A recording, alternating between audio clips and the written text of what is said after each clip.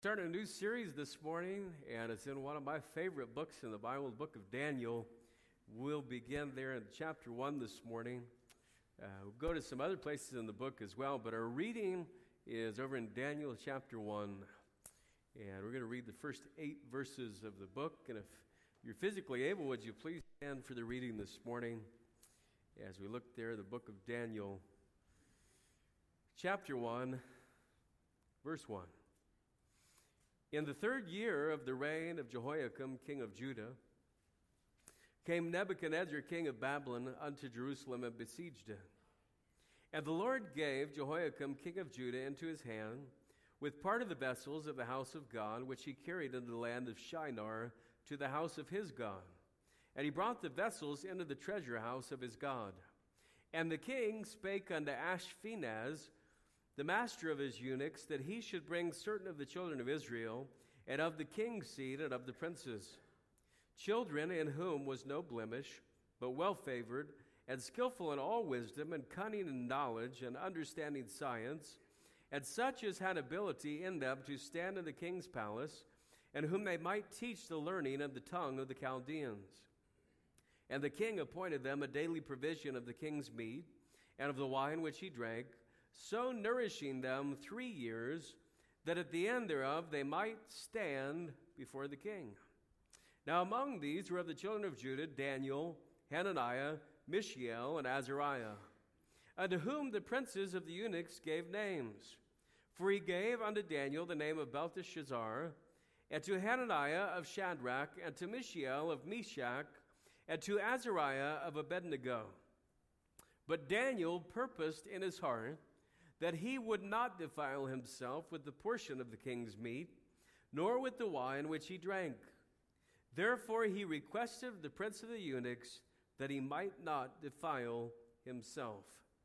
And I want you to notice, as we get into this message today, how these 4 young men stood for the glory of God. We begin today with the topic of purpose from Daniel chapter 1 at verse number 8. Father, would you bless now in our message this morning? I pray that you would give us direction and be our vision as we look at this passage, that we might be able to open our hearts to your word and what you have for us, that we might be able to use the word of God to stand in these days in which we live, as Daniel stood in the pagan heathen kingdom in which he lived. Guide us, and we ask these things in Jesus' name. Amen. Thank you. You may be seated. Would you listen to this song?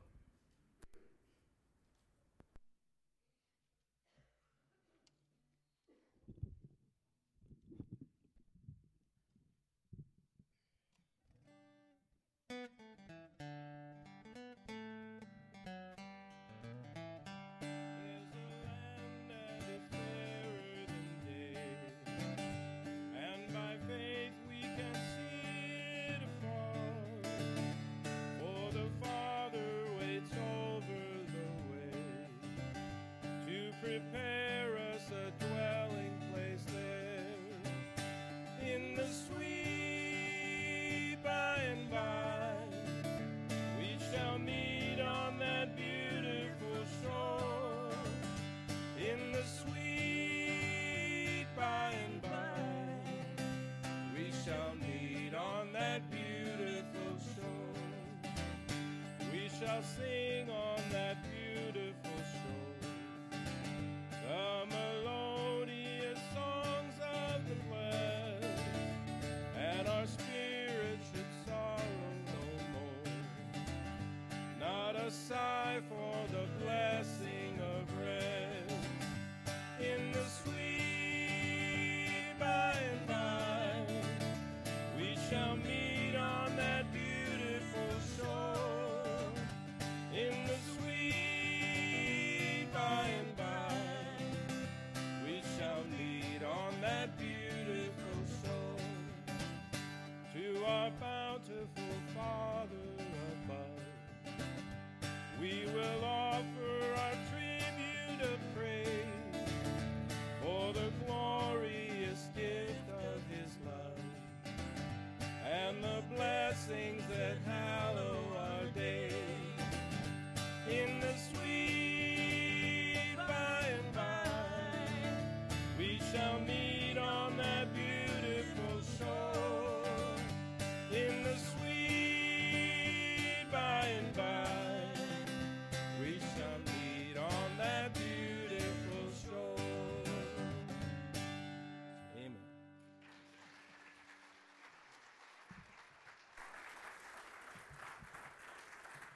Amen. Thank you, man, for that. Appreciate that song. And forgot a couple of announcements. I mentioned the four-wheeler raffle, but I forgot to mention that our quilting club here from the church will also be out there selling their raffle tickets for their quilt, and it's a beautiful piece that they've done, and so make sure you remember that. And also failed to announce there is a board meeting tonight at 6:30 right after our parenting series, okay? Well, here we go into Daniel chapter 1, and I think most people are somewhat familiar with this book, but if you're not, we're going to give you a little bit of a background here. The book of Daniel begins in 607 BC. And to give you a little context, that's the same year as the conquest of Jerusalem, when Jerusalem was ransacked, and we read a little bit about it at the beginning of the book there. If you notice, by way of introduction, this ransacking of Jerusalem was part of God's plan. If you look at this in verse 2, it says, "The Lord gave Jehoiakim, king of Judah, into his hand." So Jehoiakim was taken, and Jerusalem was ransacked as part of God's plan to punish or to discipline or to chasten his children. God had already assured the prophet Jeremiah that if his people would not repent of their repeated idolatry, that they would go into captivity for 70 years. And what's even more remarkable, just kind of an off note on this, Isaiah prophesied that they would come out of captivity and go back to rebuild the temple, led by a king named Cyrus who wouldn't be born for another 150 years. That's pretty cool. Just no matter how you slice it, that's cool. They were going to go into captivity for 70 years. So we read this in verse 2. But the Lord allowed Nebuchadnezzar to take Jehoiakim captive. Jehoiakim was a rebellious king who would not follow God's plan and would not listen to Jeremiah, would not listen to any of the prophets. But now the pagan king also did some things that were not sanctioned by God. He did some things of his own volition, where he took the vessels from the temple and brought them back to Shinar and placed them in the house of his false gods.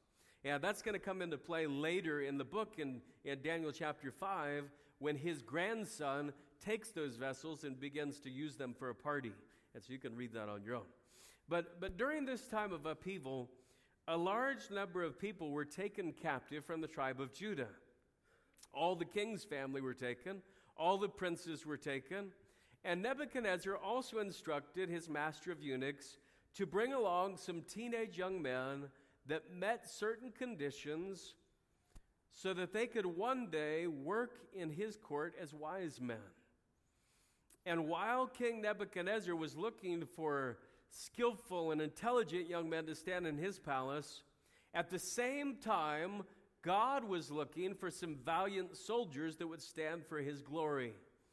And they both found what they wanted in these four guys: Daniel, Hananiah, Mishael, and Azariah, later to be known as Belteshazzar, or Daniel. We kind of know him as Daniel.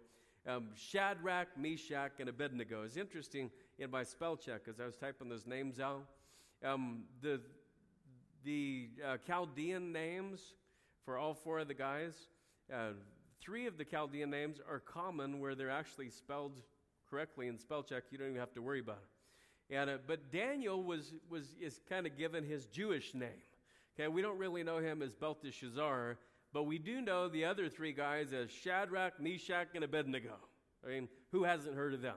So we're going to talk a little bit about them this morning, but we're mostly talking about Daniel, and we're talking about the drive and passion that was seen in the lives of these young men. Because they weren't comfortable with the status quo. They weren't willing to just go along to get along. They weren't deadbeats in the kingdom. They were all-stars. And yet, God used them for a masterful way in his glory here in the pagan, heathen kingdom of Babylon. And so we get into the text a little bit, and I want to start this morning by talking about evident parenting. Evident parenting. Although we know the names of all four of these fellows, the one we know the most about is Daniel. And there are some things that we can discern about his life. including the level of parenting that he had received up to the point of his captivity. And by the way, as I announced, we're starting a 4-week parenting series tonight at 5:30, using a great new study from Dr. Paul Chappell called Making Home Work. And I'm going to be teaching all of the sessions. We'll provide you with some summary notes as well. If you're a grandparent or a parent, or you're going to be one of those someday, you will benefit from these sessions, and I really do hope you can come. Here in Daniel's life, we find some things that came together to develop him into the man of God that he was designed to be in the first place. And when you look at Daniel's life, he was arguably the most gifted teenager that we find anywhere in the Bible. Now, I know some of you are already processing that. You're like, what about Joseph? Yeah, he's pretty gifted too. What about David? Yeah, he's pretty gifted too. What about Timothy? You guys are, you're going to know the whole list. Way to go. You guys are working hard out there. You got some brain power in the audience. Telepathy going. But Daniel, you could argue that he was the most gifted. Most commentators believe that he was as young as 14 years old when he was transported from Judah to Babylon. Right? Now, first of all, let's think of it this way. Are there any young people today in here who are 14? All right, Faith. Stand up, Faith. We're going to pick on you. Faith is 14, right? Now, I know that her parents would not like her to be captured and taken to Babylon. Okay, and I know that Daniel's parents didn't like that either. Let's see, Xavier, how old are you? 13, so he's close, right? He's close.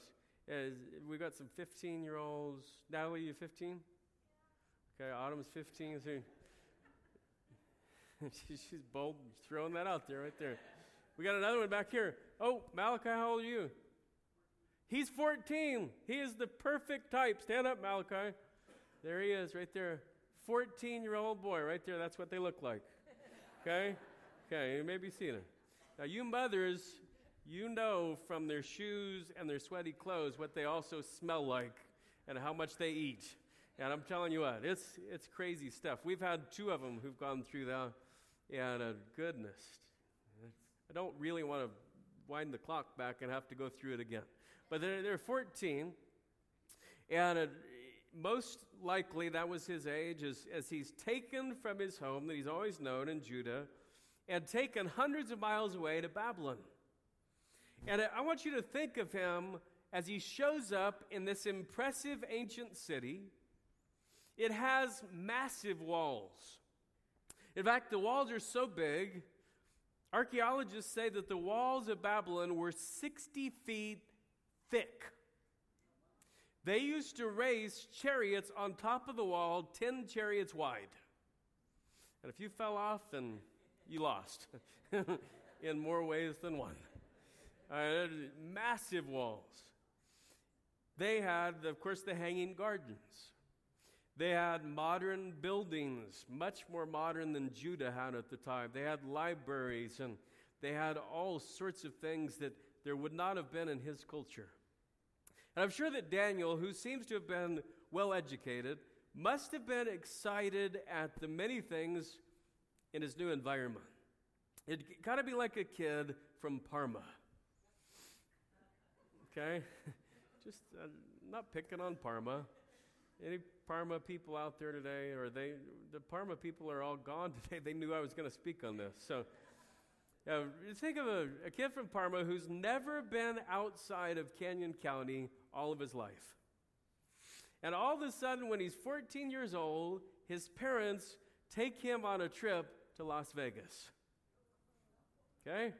And they get in the car here in Parma at night, and they drive all night south, 10, 11 hours, and they come into Las Vegas in the morning light, and he sees a big city for the first time.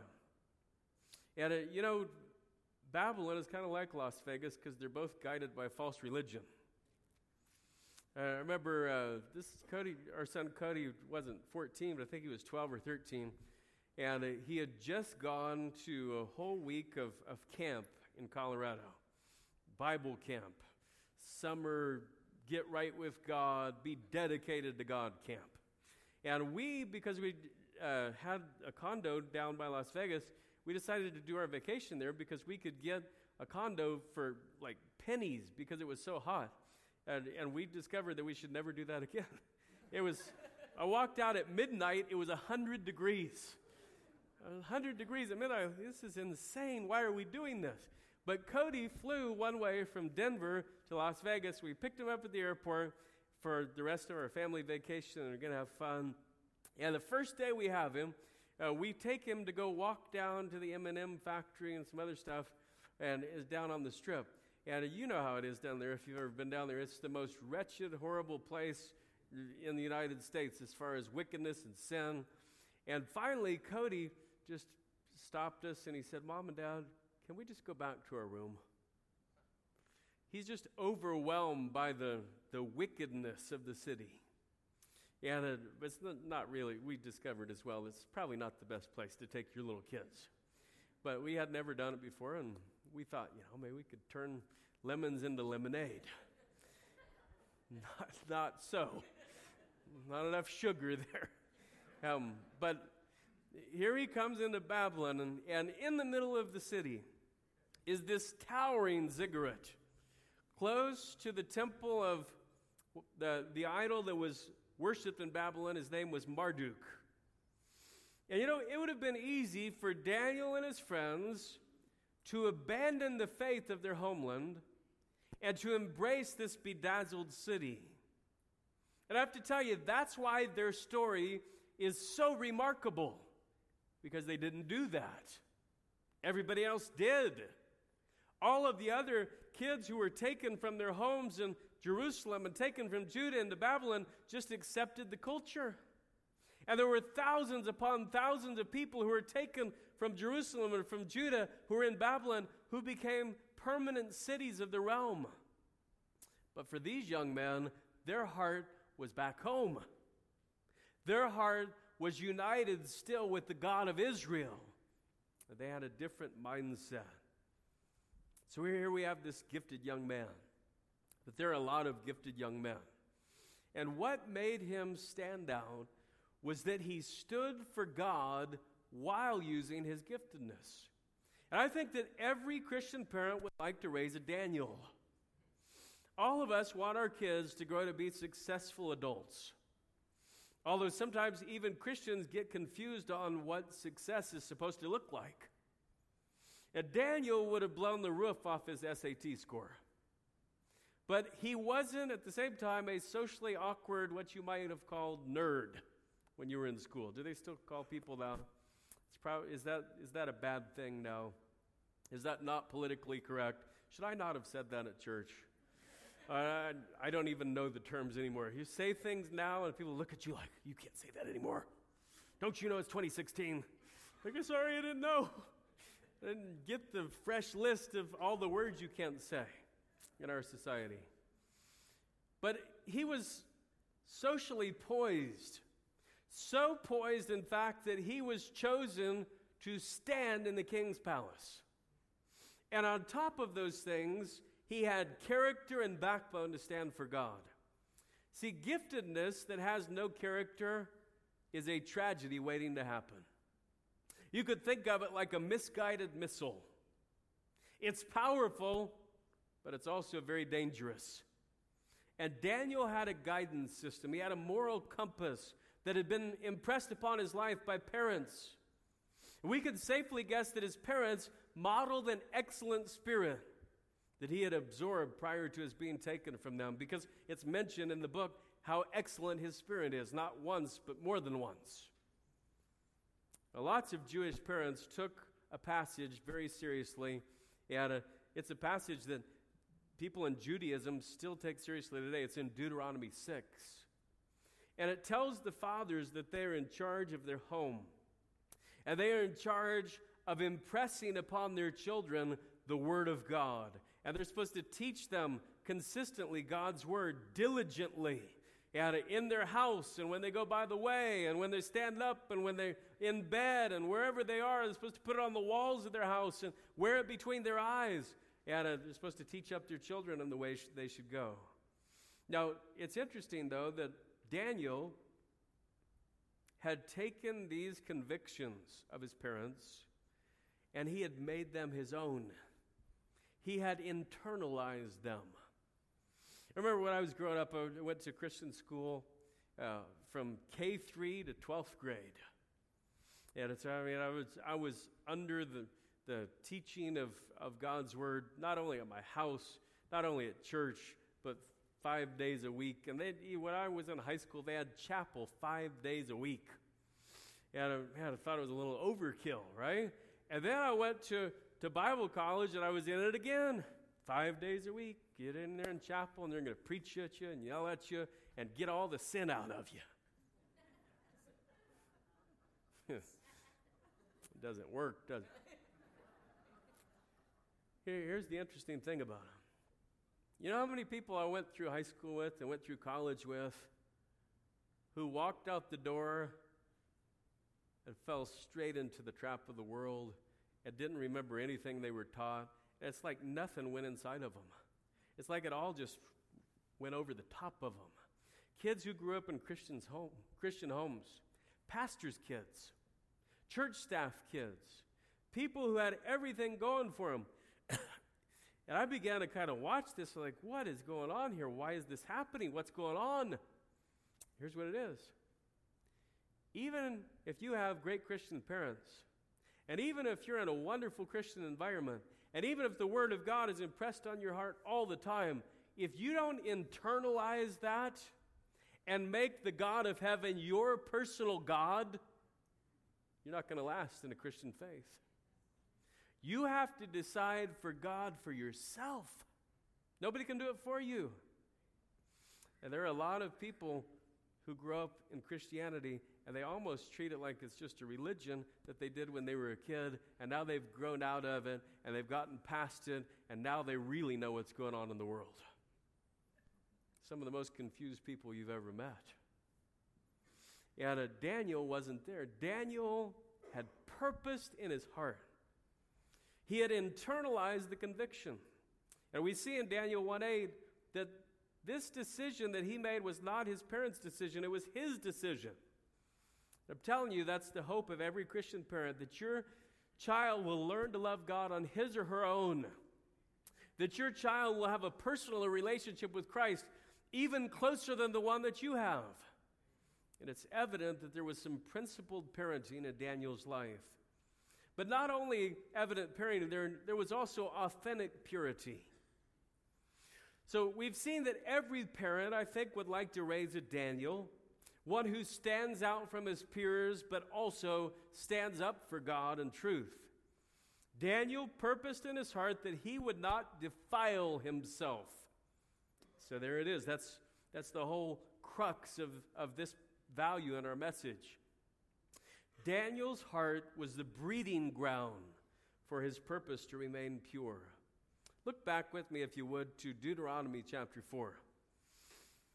I mentioned Deuteronomy 6 a while ago, and the lessons and the doctrine that God had given through Moses to the people. But Deuteronomy 4 and verse 9 stands out because it's such a unique verse. Unfortunately, a lot of parents in modern times, and certainly in the last 20, 30, 40 years, have tried to have rules for their kids without any relationship. And rules without relationship just breeds rebellion. It has to be a heart matter. It has to be a personal purity matter. Look at Deuteronomy 4:9. Only take heed to thyself and keep thy soul diligently, lest thou forget the things which thine eyes have seen, and lest they depart from thy heart all the days of thy life, but teach them thy sons and thy sons' sons. Now, this is such a huge principled verse. Growing young people with hearts for God starts with us having hearts for God ourselves. There's a pattern here. If we don't take heed to our own lives, if we don't diligently obey God from our own hearts, we can't expect to embed truth into the souls of our children. Requiring rules isn't going to get your kids to authentic purity. Relying on your child's giftedness isn't going to get your young person to an authentic heart for God. Much more than giftedness, your child needs guidance. Guidance that begins from your heart for God. That verse says it's got to be yours first. You have to internalize it in you first before you can pass it on. And we all know that kids, they do what you model. They don't do what you say. Right? That's how they grew up. You say, kids, don't ever do this, even though I'm doing it. Don't ever drive a car without a seatbelt. Right? I've heard parents tell kids, don't ever get addicted to these cigarettes, kids. I just don't want you to ever do that. And they just smoke pack after pack after pack because they can't defeat it. And you've got parents who just don't internally model what they externally desire. And it's a very difficult thing. And so God says purity, authentic purity, starts in the heart. It starts in the heart of the parent, and it's transferred to the heart of the child. And boy, all of us, we get, you know when you get excited? Is when you have a kid who's 2, 3, 4 years old, and they say, I'm sorry by themselves. It's just, wow, they're starting to get it. They're starting to understand that when you hurt somebody else, you have to apologize for yourself. Right? There's nothing worse than having to tell a 12-year-old, you need to go apologize. Right? You're supposed to already know this value. And we, in our value system, have to start with our own hearts. If you list the values, what you want your kids to have, better make sure you have them yourself. Third part of the message, no politics. No politics. Now, ever since I was a little kid, one of my favorite Bible stories has always been about Shadrach, Meshach, and Abednego, the 3 Hebrew children. And this is in Daniel chapter 3. So as you go to Daniel 3, you remember the great king Nebuchadnezzar decided to make an image of himself. And it wasn't just an image that you could put inside the house. It was 90 feet high and 9 feet wide. It's bigger than Paul Bunyan, right? It's huge. He wanted every province in his empire to worship this idol. And what he was trying to do, he was trying to bring together all of the religions in the kingdom, because he had all these kingdoms he had conquered, and he's trying to bring them all together into a one-world religion, and it's basically self-deification, which is you all come together and worship me. If you know anything about prophecy, you know this is a picture of what the Antichrist is going to do during the tribulation period. But anyway, he had this magnificent image of gold, and he commanded everyone to bow down before it. And he even created an incentive program to help folks understand the priority of worshiping at the image. If you did it, you got to live. If not, you get thrown into a fiery furnace. Now, all of this is happening in this dog-eat-dog political world. There's backbiting and gossip and tattling at every turn. Why? Because this was a humanistic empire. This was not guided by God. This was not guarded by God. This was not founded on God. And so every person who's in this political system is doing what they do by human nature. And there are people out there saying this is utopia and it's going to be so good because all human beings are good. And they had never understood anything about God's truth.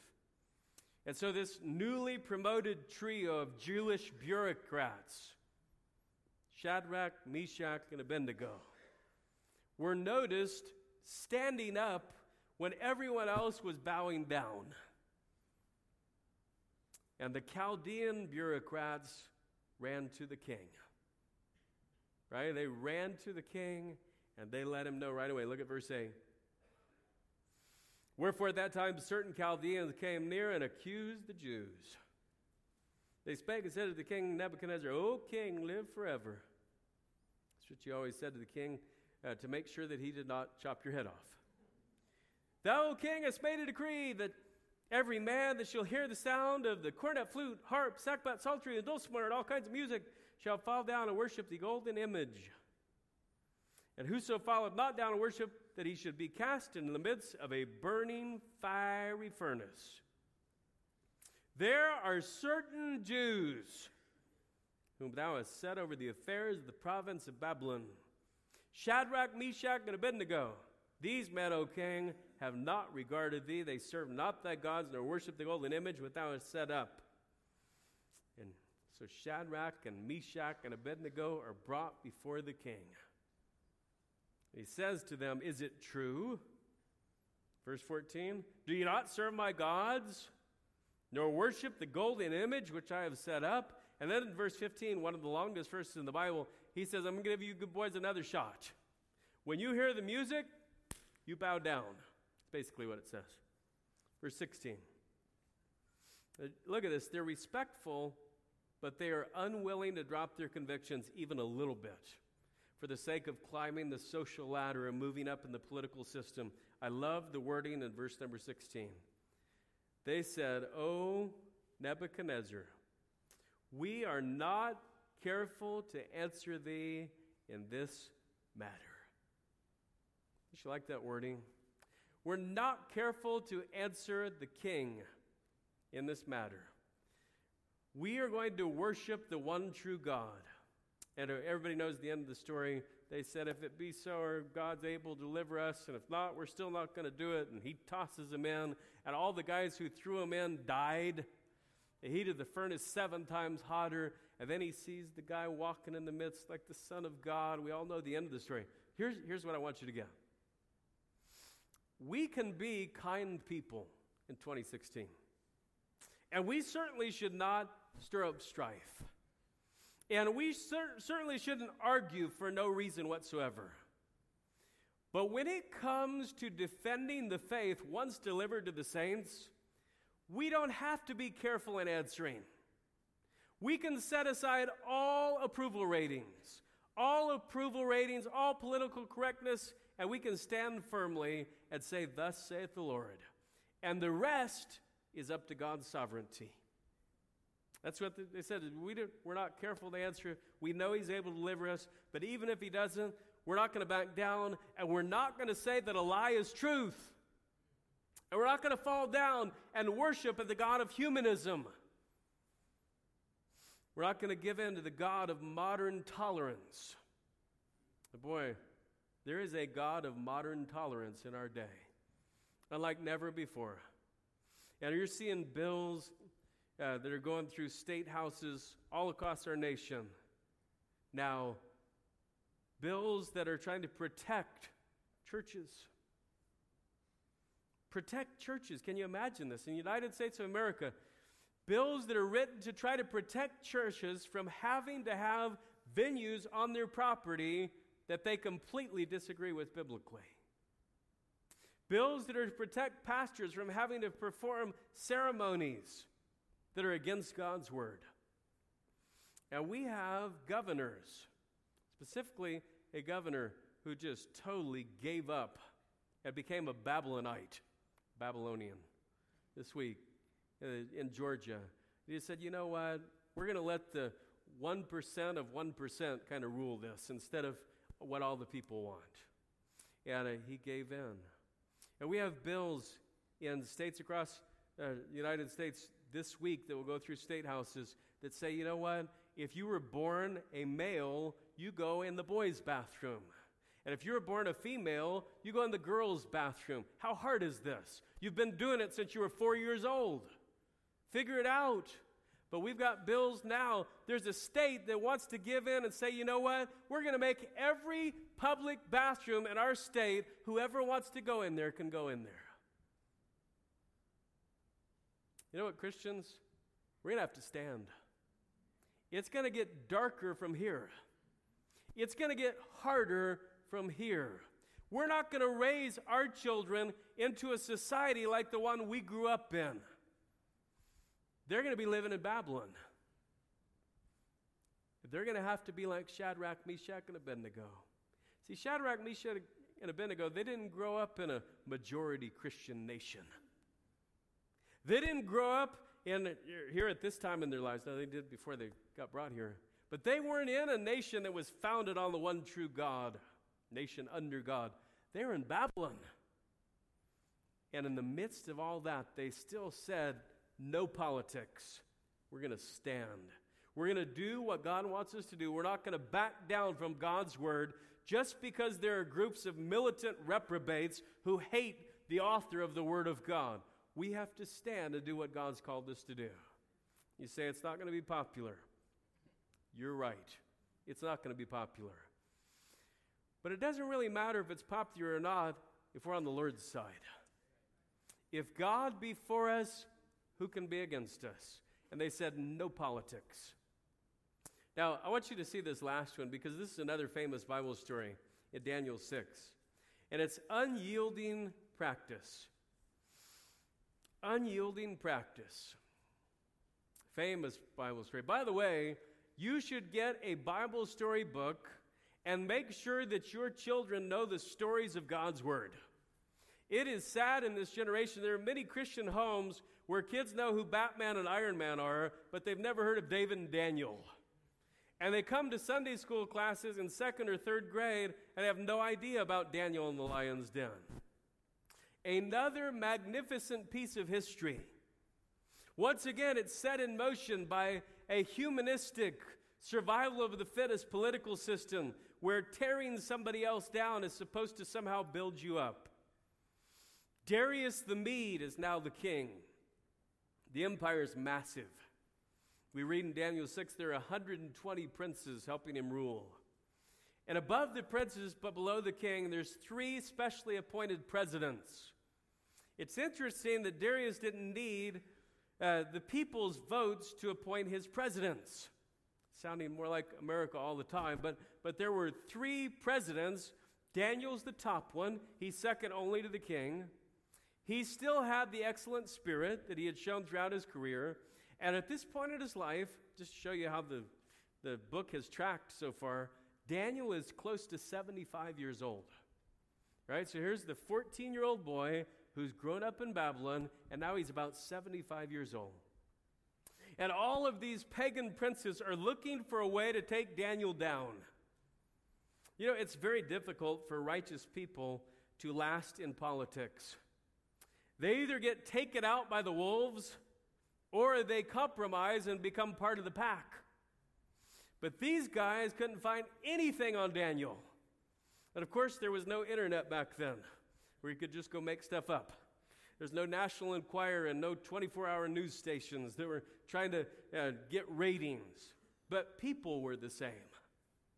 They were humanists at heart. They were sinners back then, just like we are now. Look at verse number 5. Then said these men, we shall not find any occasion against this Daniel, except we find it against him concerning the law of his God. So these geniuses talked the king into making a self-deification decree. If anybody prays to anyone but the king for the next 30 days, they go into the den of lions.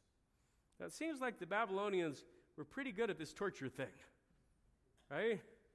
At a den of lions, a fiery furnace, waterboarding, it's kind of all the same thing. But the king signed the decree. And I love verse 10. What he says.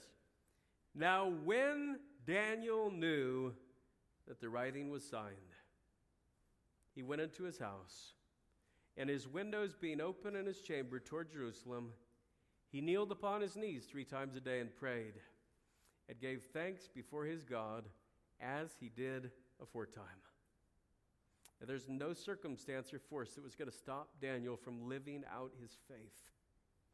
Even his position of first president of Babylon. Daniel hadn't compromised to get the position. And he wasn't going to compromise to keep it. His relationship with God was much more important.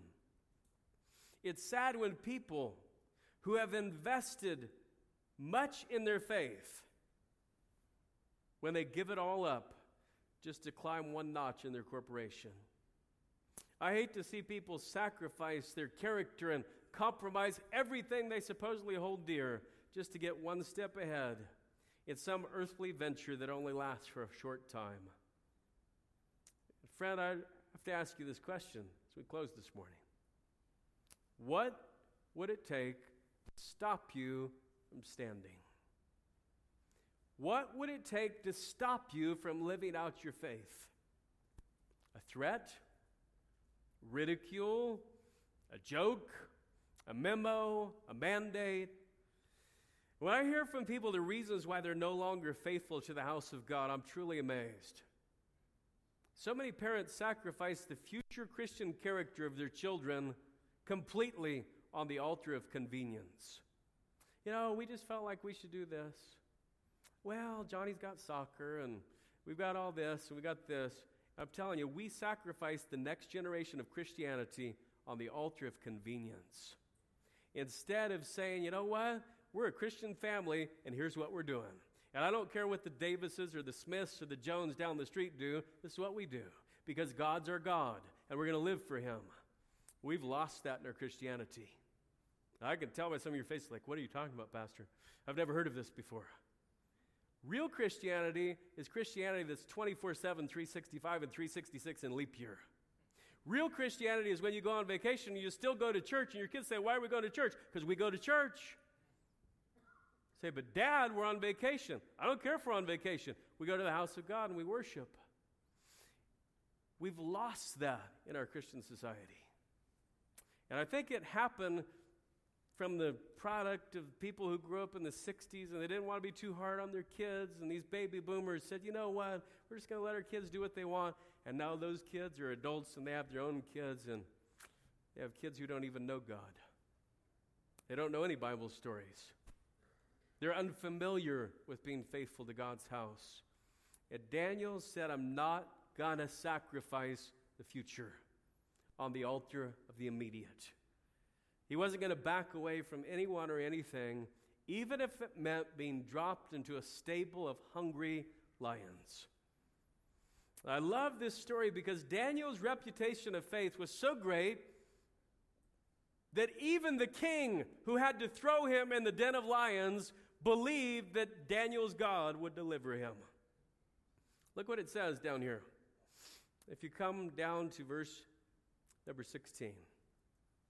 Then the king commanded, and they brought Daniel and cast him in the den of lions. Now the king spake and said unto Daniel, so he kind of whispered as he's dropping into the cage, thy God whom thou servest continually, he will deliver thee. And then they put a stone on top of the lion's den. And the king paces all night. And he comes back in the morning and removes the stone. Daniel, was your God able to deliver you? Check that, king. My God's the real God. He's the one true God. He's worth it. He is worth standing. He is worth the purpose toward purity. That's what we begin with. Now, as we go into the series, we're going to get deeper into Daniel's life and deeper into some of the giftedness that he had. But it really starts with this inner desire, this inner purpose. And I hope we'll grab that as we leave this place today. Let's bow in prayer.